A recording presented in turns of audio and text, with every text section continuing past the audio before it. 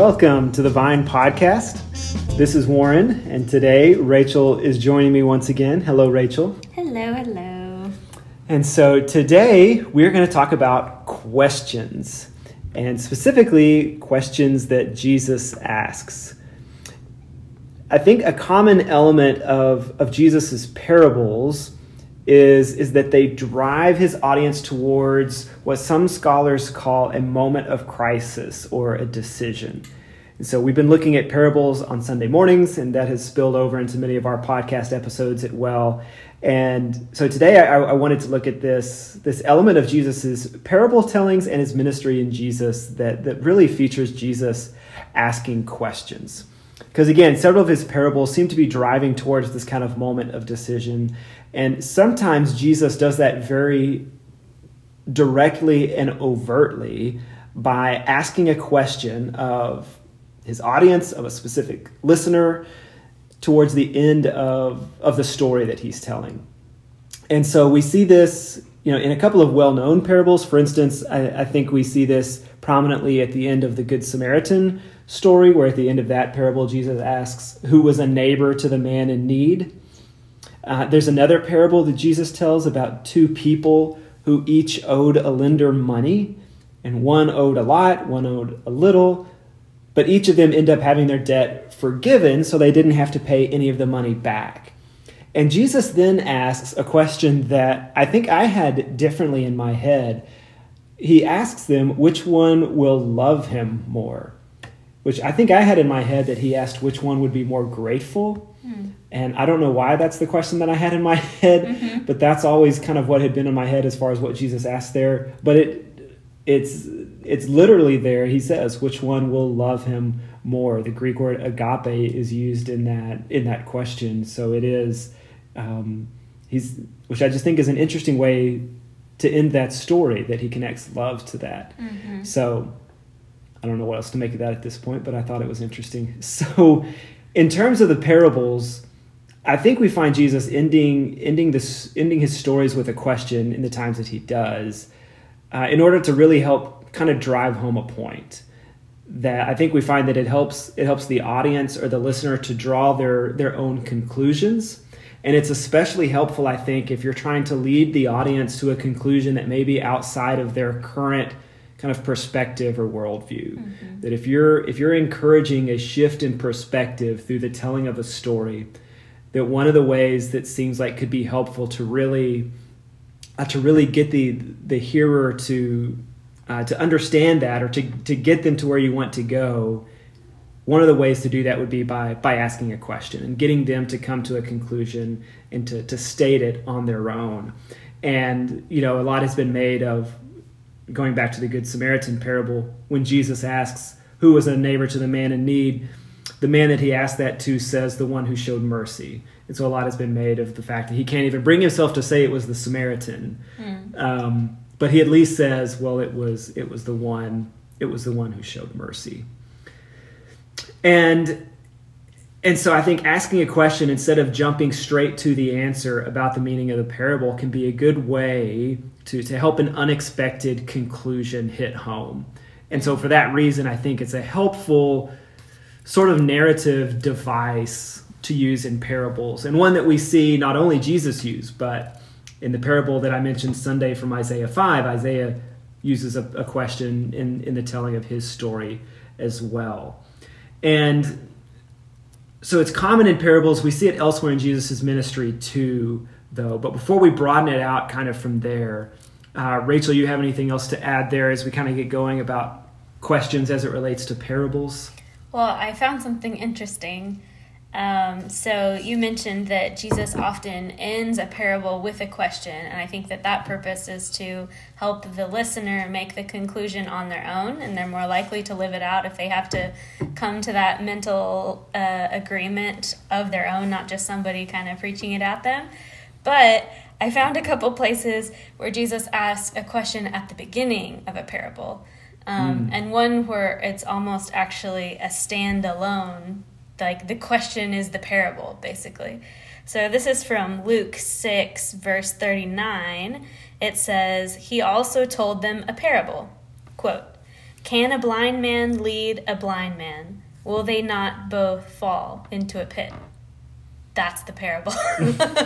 So the parable is a question, Jesus asking, will a blind man be able to lead another blind man? If someone blind is leading another blind person, they're both going to fall. And so the point that Jesus makes from that is that a disciple is not above his teacher, that everyone needs a teacher, everyone needs to be discipled and have someone who knows more and is further along or has more wisdom and experience that they can follow. So that one is really interesting to me because it's almost that the question is the parable, and it's really short, really simple. It's like one verse. And then another one is actually the parable that we read last week. So Jesus starts it with a question. Why do you call me Lord, Lord, and not do what I tell you? Everyone who comes to me and hears my words and does them, I will show you what he's like. He's like a man building a house who dug deep and laid the foundation on the rock. When a flood arose, the stream broke against that house and could not shake it because it had been well built. Then he goes on to talk about the foolish builder who builds his house on sand, and that's like someone who hears Jesus' words but then doesn't put them into action. So Jesus starts that parable with a question. Why do you call me Lord, Lord, and not do what I tell you? So I think that's kind of interesting because I think we typically teach, we kind of lay out our points, and then we have the conclusion at the end with the application, and here's the takeaway. But Jesus flips that, and he, in these two cases at least, starts with the question, or the question is almost a standalone parable. Yeah. And you know, even as you were saying that, it sort of made me think that it seems like a lot of his parables also are told in response to questions. That's true. That someone will ask a question of Jesus, and instead of answering it directly, he will tell a story. Yeah. Sometimes that begins with a question of his own, as you're saying, but then there are others where he just kind of launches off into a story, which again all seems to be driving at this idea of helping to drive home the point, helping the point to stick, to sink in, which I think is something that you said either just now or in our conversation beforehand, that it helps it to sink in. It helps the listener, the audience, the reader, for us now to have to think about how we process that, and it engages the listener and the audience a little more directly and a little deeper than just giving an answer. Right. And so I had sort of been thinking about these questions, like I said, in connection to the parables, but then thinking about it kind of broader than that. As I said, questions are a common part of Jesus's teachings, communication styles. We see it across his kind of interactions with other people. And so I found a book that someone wrote called Jesus. I think the book is called Jesus is the Question. Yeah. And so I admittedly have not read the book, so I can't. So this is just this is a very cursory kind of knowledge of this book. But Jesus is the Question is the title of the book, and in this book, Martin Copenhaver, I may or may not be pronouncing his last name right. He's the president of Andover Newton Theological School and a member of the Yale Divinity School Dean's Advisory Council. So it sounds like I'm introducing a guest, but I'm saying that just to Surprise! He's here today! That would be great, right? He's not here today, but I'm giving his credentials just to say I haven't gone through and checked all this guy's work by going through all the Gospels. But he, for instance, says that Jesus asks 307 questions throughout the Gospels. And that's why I say I didn't go through and count, but I'm going to take his word for it that he did, and that some of that depends on kind of interpretation and where you put punctuation and all that. I saw another estimate of 339 questions. Whatever number you go with, it seems to be a lot. But in the description of this book specifically, it says Jesus asks 307 questions. He is asked 183, of which he only answers 3. Asking questions was central to Jesus's life and teachings. And so again, without going through and kind of checking the math on all that, it does seem to line up with what I think some things I've always kind of felt about Jesus and his teachings, that for one thing, whenever he does ask questions, whenever he is asked questions by others, it seems like his direct answers are rare.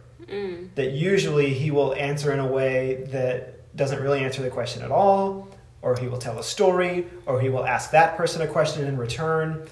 And that seems to be very prevalent throughout his ministry, as does his tendency to ask people questions in many different scenarios. And so we want to get into some of that, of maybe some things that we can take from that, learn from that, not only about Jesus, but kind of in our own lives and study and interactions and things like that. And so I want to kind of spend a little bit of time, though, on maybe some of those questions. So Rachel, do you have any favorite or most memorable or humorous or meaningful questions that Jesus asks over the course of his ministry? I think the most important, or one of the most important questions, is, who do you say that I am? When he asked his disciples about their interpretation or belief of his identity. And I think that that's a question that we all wrestle with and ask ourselves, like even as we grow in our relationships with Jesus. I've gone through periods where I've thought about the Trinity and like, is it right to exalt Jesus so much the way that we do in Protestantism, or do we need to like bring him down a little bit and talk more about the Father, And I think that comes to that question of, who do you say that I am? Like, am I God? Is the biggest one. Am I the Messiah? Am I the saving one? So I think that one resounds and continues to ring throughout the generations and has a lot of implications for us today. And then Jesus asked questions like, do you believe? Do you believe that I can do this for you? Will you give up your life for me? Can you drink from the cup that I'm about to drink from? Do you also want to leave? Why are you sleeping? Who are you looking for? Jesus asked so many questions, and I think that it showed the way that he interacted personally with people in his ministry, that he kind of met people where they were and then took them to the next level and challenged them. And then I think a lot of those questions still have devotional and impactful life applications for us today. Yeah, when we were talking about this, I was trying to think of kind of specific questions that Jesus asked.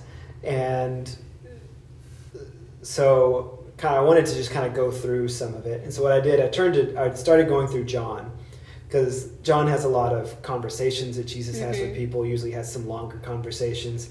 And so I just started going through John, and I think just in John, there are a lot of, to me, interesting questions that Jesus asked. Like, for instance, in John, when Jesus' mom comes and involves him at the wedding feast, Jesus says, "Woman, why do you involve me?" Which is just a great question to ask his mom. It's also when John talks about the feeding of the 5,000, that kind of begins with Jesus asking the disciples, "Where shall we buy bread for these people to eat?" Which is, I think in one of the Gospels almost says like he wanted to test them. Yeah. But it seems to me that Jesus knows what he's about to do. But he's just going to kind of begin that process by asking the disciples, "Hey, what do you guys think we should do here? Yeah. How can we feed all these people?" Just to see what they're going to say. What's their response going to be? And then there's another time when he asks the disciples a question. This is after the disciples come to him and they say, "This is a hard teaching. Who can accept it?" So they've asked a question of Jesus. And in response, Jesus just says, "Does this offend you?" Which is such a great response. Whoa. What translation is that and where? See, where'd you know? You asked. Sorry, the hard questions. That was the NIV. I don't remember exactly where it was. Does this offend you? Does this offend you? But it's such a great... Yeah. Because, the disciples are coming to him like, "Look, Jesus, this is some difficult stuff you're telling people." Yes. And Jesus doesn't deny that. He's just like, "Well, okay, does that offend you? Is that bad?" And kind of goes from there.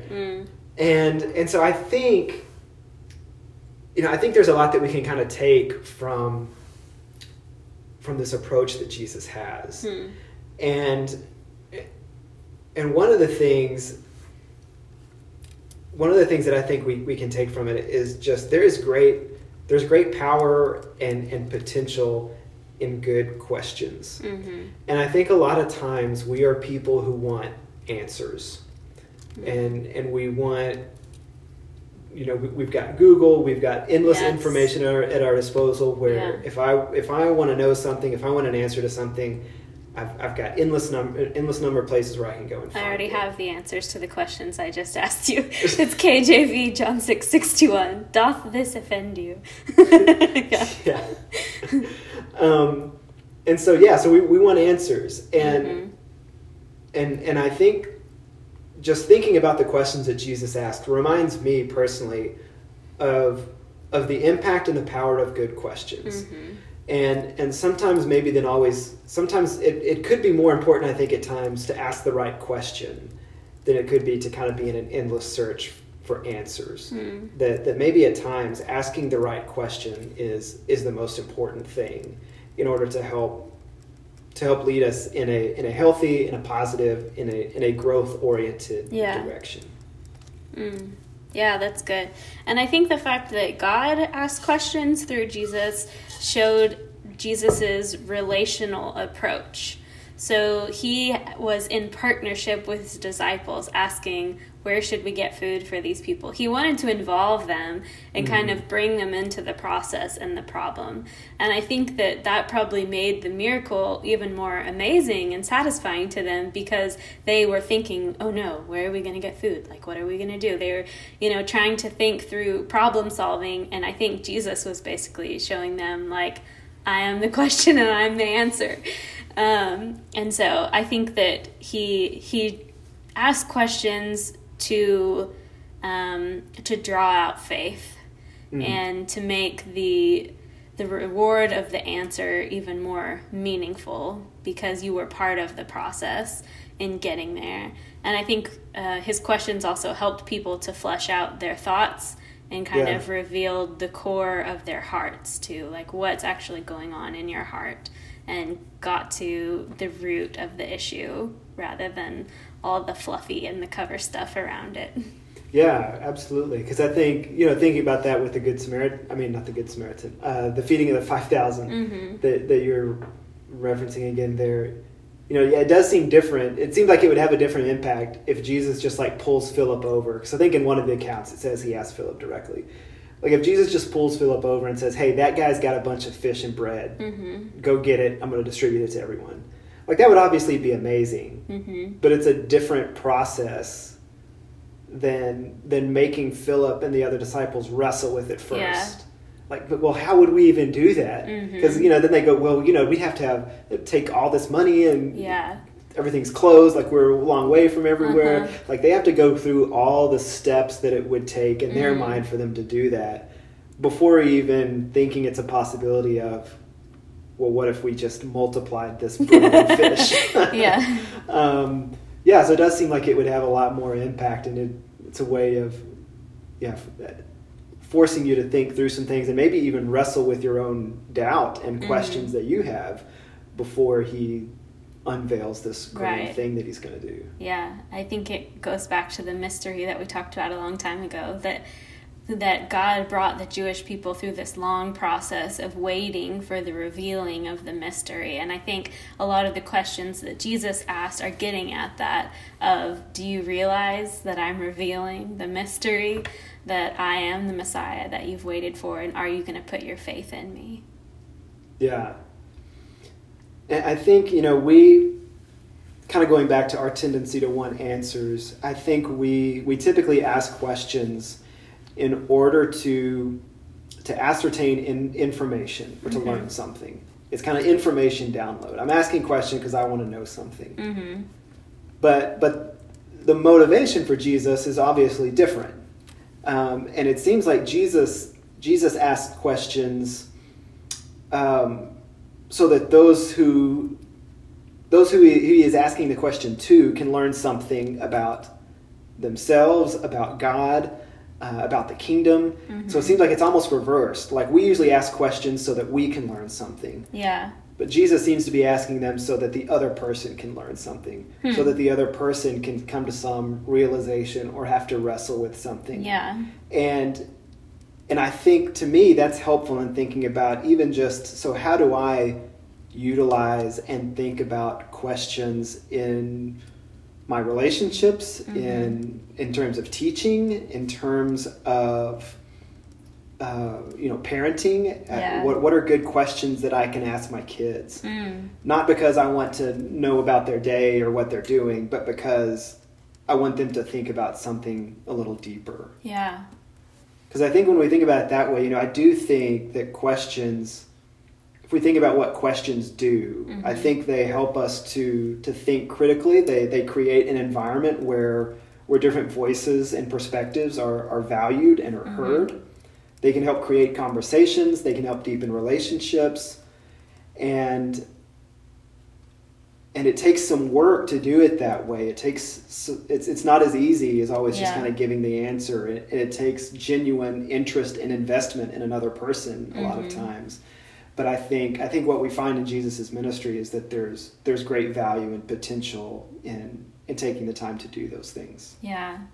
I feel like my head is spinning now with questions of like, if Jesus asked so many questions and only answered a few of them, like, how do we have the answers, Like, how do we make sure that we got what it was that he was trying to convey if he kept asking questions and not always answering them?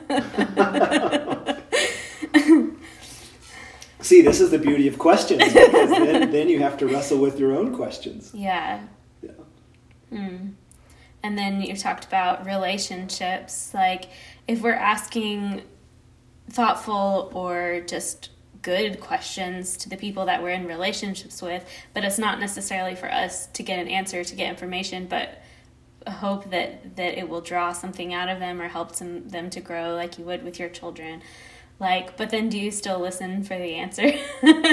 Or is it just a process for them? Do you then listen to their answer so that you can ask another follow-up question? Or what might that look like in relationships with people around you? What are you thinking?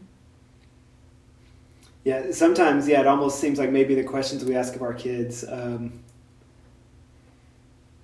maybe almost sound like a lawyer in a courtroom. Right? Like we're trying to lead them towards the place that we want them to end up. Yeah, which I do think is what Jesus is doing. So he's trying to lead people to the place that he wants them to. But yeah, what does it look like to ask our kids questions that encourage curiosity and exploration? Is something I think that this conversation has made me think about. Yeah. Or what does it look like in a class or a small group setting to ask good questions? Yeah. And I think that made me think of, just thinking through that, I was reminded as you were kind of talking there about when I was a youth minister. I think about this sometimes. When I was a youth minister, I asked a question in a class, and it was kind of a question towards the beginning of class, and it was sort of like it was an observation question about the text, something that was fairly obvious. And I remember one of the students telling me afterwards, she told me, she's a very outspoken student. So she said, Warren, don't ask us questions that you already know the answer to. She said, we get asked questions all day in school that we already know the answer to. And like, we don't want to do that here. Wow. Which I thought was an interesting way to look at it. And I do think like that did inform then kind of how I asked questions. And I do think there are times when it's helpful from a teaching perspective to ask questions you already know the answer to. Yeah. I think that is part of it. But I also think it made me re-examine, like, why am I asking this? Am I asking this out of a genuine kind of curiosity? Am I asking this because I'm genuinely curious in how other people would answer it? Yeah. Or am I asking it because I want to lead the conversation in this direction, and I kind of already have an answer in mind? And I found that can be helpful sometimes. Yeah. But I don't think it's the best way to go about asking questions. I think questions that genuinely spark curiosity, or that are genuinely sparked by curiosity, are usually better. Yeah, that's good. I think of like in marriage, you see the same person every day. Maybe you leave in the morning, you come back at night, and you could ask like, how was your day? Or these kind of generic questions that we probably say pretty often. But maybe there are better ways of asking those questions that could get at the heart of what does my spouse need in this moment? How can I bless them? Or what is maybe a joy that they experience that I want to celebrate too, or something, maybe there are better questions we can ask in relationships with people that are closer to us than just like, how was your day? I don't know. Do you like that question? Is that a good one? Is which question a good How one? was your day? Or no, I think I agree with you, because I think even just asking that question a little differently would probably help change it up. Because it becomes so routine, we typically just say, oh, it was fine, or oh, it was good or bad or whatever. And sometimes that may spark further conversation, but oftentimes it doesn't. Yeah. But even if you just said, tell me about a time that you laughed today.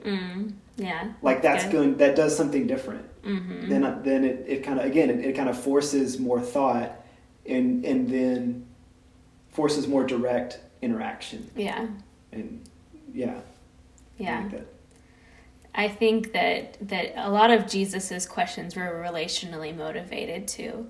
Like he wanted them to see how much he loved them. Like I think of the woman at the well. He asked her questions, and I think that he was trying to show her, like, I'm interested in you personally, and I love you, and I care about you, and I want to have a relationship with you that's different than the relationships you've had with all these other men or all these other people in your life. So yeah, I think questions that have a heart and a relationship motivation are typically going to be well received by people around us. Yeah. And my favorite question, at least that I've come across in Scripture, and I think I've referenced it on one of our podcast episodes, it's not necessarily from Jesus, but from an angel. So, same whatever. Yes, I know the one you But when an angel asks Hagar in the desert, where have you come from and where are you going? It's just a question that seems to make Hagar know that she's seen and recognized and understood and loved and kind of all those things, that someone sees me and cares enough to ask where I've been and where I'm going. And so I think that's just another aspect of questions. They can help someone feel seen and heard and appreciated. Yeah. If you're genuinely interested enough to ask someone about their story, about their life, about what God is doing with them, about where they experienced pain in the last week, what victories they've had recently, whatever it may be. Yeah. Again, as you were kind of getting at, that maybe deeper ways of asking, how was your day? Yeah. But I think Jesus's questions are more about like faith. But yeah, that question of the angel, I love those too. That's one of my favorite stories in Scripture as well. Because Hagar names God, the God who sees. And so she has this personal encounter and relationship with God. Which leads me into a question that I have. Do you think that God still interacts with us through questions today? Because Jesus asked a lot of questions in Scripture, and God would ask people questions, maybe through angels. Do you find that being true in your relationship with God, or have you heard other people tell stories about how God has asked them a question that's personal to them? Given the nature of our conversation today, it doesn't feel like I should answer that with a direct answer. Right? Tell me a story. It feels like I should have this parable. Yeah.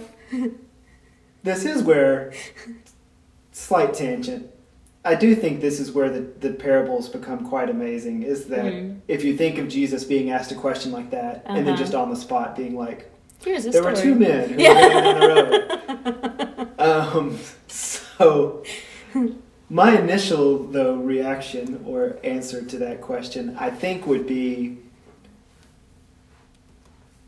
if I'm going to think about my life,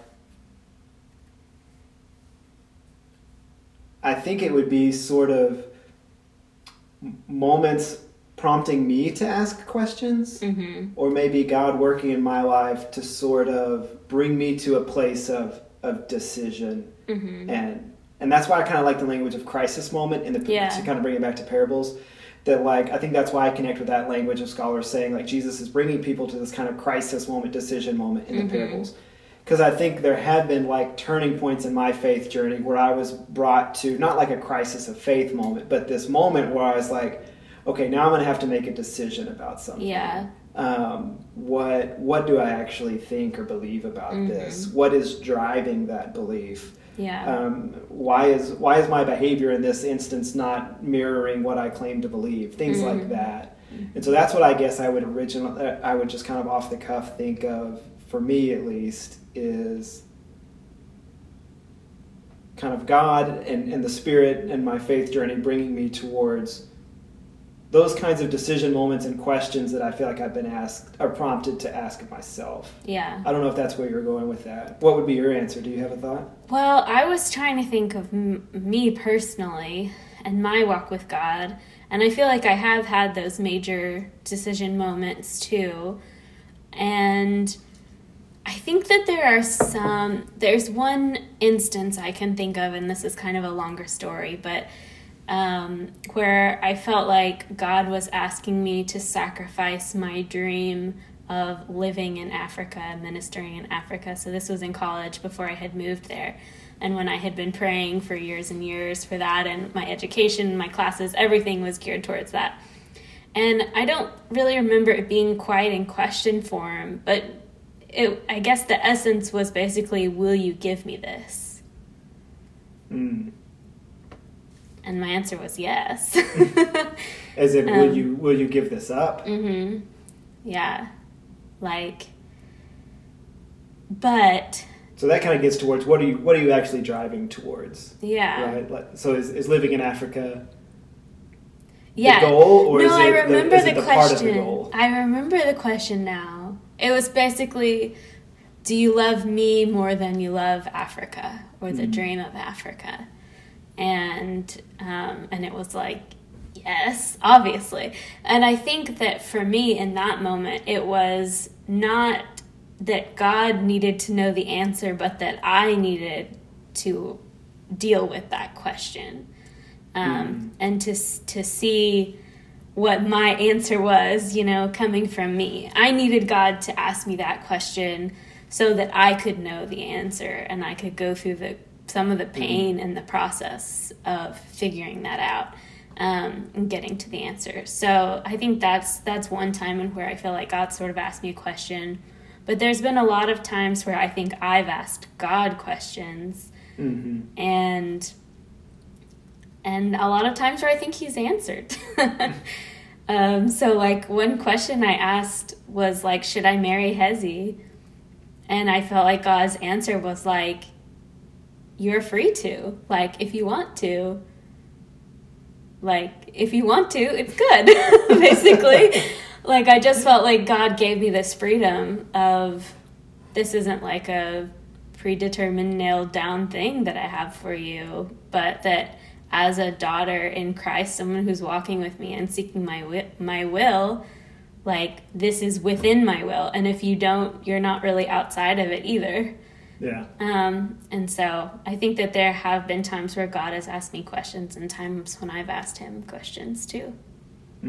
That's good.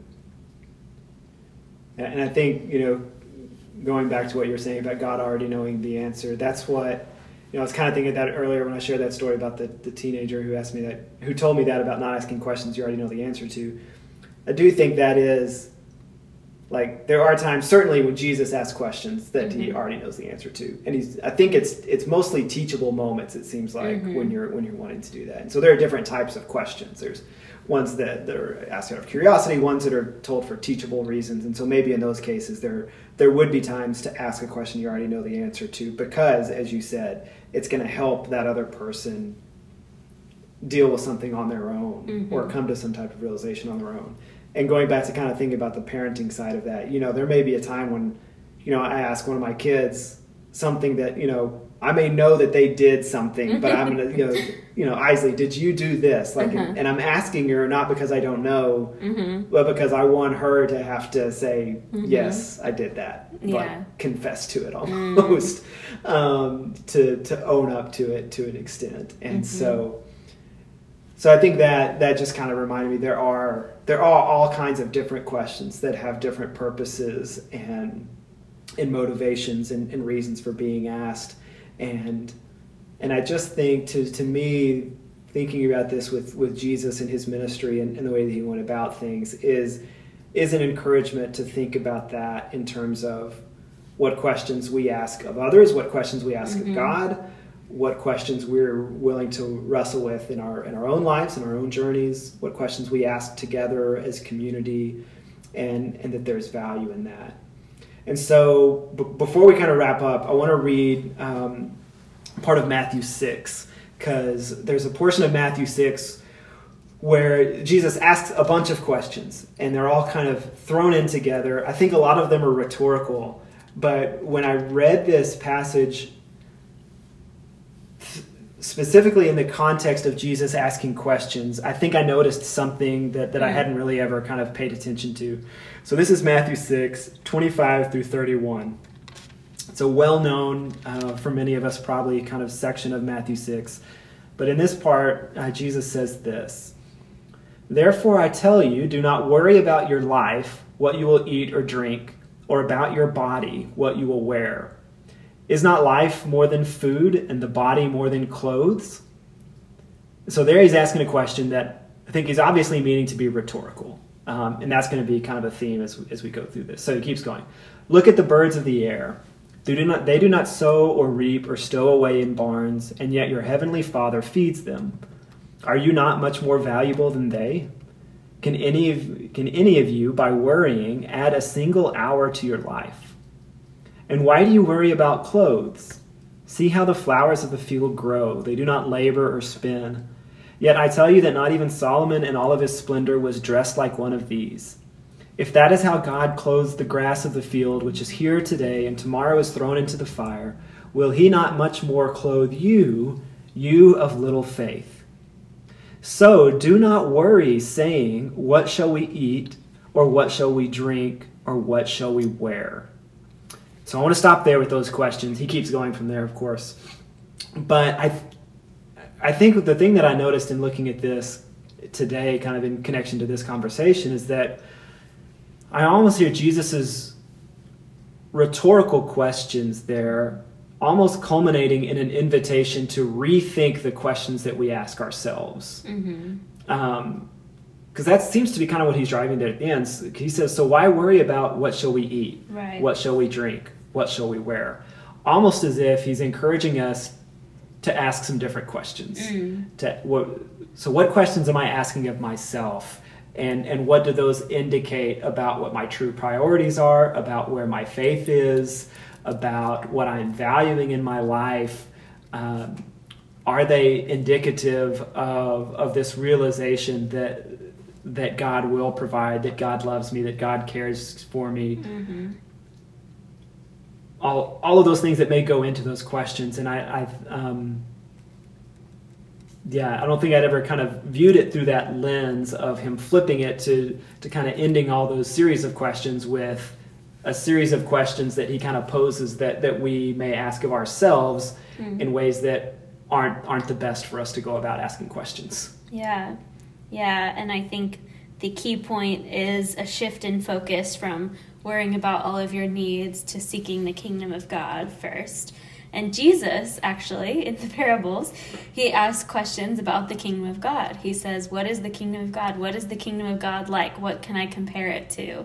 And then goes on and tells parables. So maybe part of the point is to think about the kingdom of God and to ask questions about the kingdom of God. And what is it like? What does it look like in my life? And how can I make sure that I'm living that out rather than worrying about money and food like everybody else and people who don't believe in God?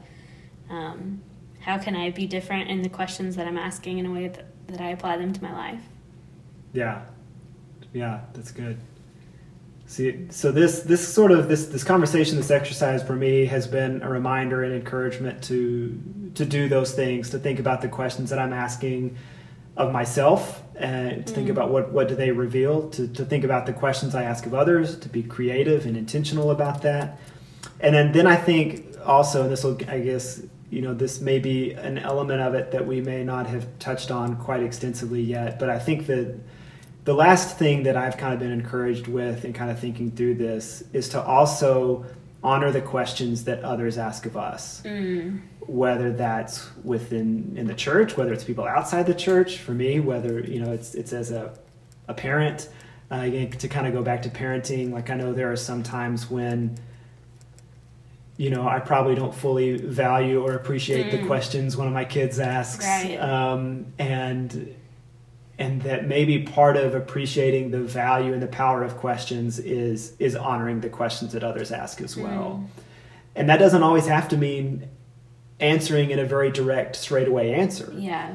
That sometimes the more impactful thing to do, the thing that would be more investment and more relationally deepening, would be to ask a question in return, or to help that person figure out or come to, why are you asking that question? Yeah. What are you really getting at? What are you wanting to know in asking it? And that sometimes the honoring of the question can actually be about more than giving a straight, direct answer. Yeah. That's good. All right. Anything else to close us out today, Rachel? Oh, gosh. Maybe, well, let me actually share a little bit of what I found here on the questions of Jesus. So this is, if you wanted to have a bit of a devotional approach, this is a suggestion that I found actually from First Congregational United Church of Christ in Eugene, Oregon. Okay. So they said, one way to deal with the vast array of questions is to read them aloud without commentary, context, or citation, preferably in a group.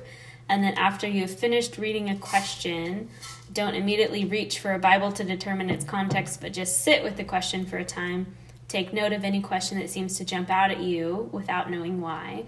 And then you could ask, which question do you find most comforting, most challenging? Is there a question you find yourself running toward, away from? Is there a question you wish Jesus had asked? Is there a question you wish he hadn't asked? So those are kind of some devotional thoughts. If you're interested in this full list of questions that I have, it's 5 pages and breaks up questions that Jesus asked into categories of invitation, identity, kingdom, and stuff like that. So I think there's definitely a lot that we could do just with the questions of Jesus devotionally, and for our own spiritual growth, or even as a community, that could be a fun exercise. Yeah, maybe that could be something we could do on a Wednesday night sometime soon. So stay tuned to see if we still think that's a good idea in the days or weeks ahead. I think it could be good, though. That sounds interesting, an interesting endeavor. All right. Well, we'll close there then. Rachel, thanks again for spending some time thinking about this today. You want to close us in prayer today, Rachel? Yes, let's pray. Lord, what can we say to you? Thank you for your blessings and your love and your word, and for helping us to think deeply about what you said and a long time ago and what you're still saying to us now. Would you help us to pay attention to the questions that you ask of us, and be open to the Spirit moving in each of us individually to hear what you may be asking of us, and also give us wisdom to know what to ask of others. In Jesus' name we pray. Amen.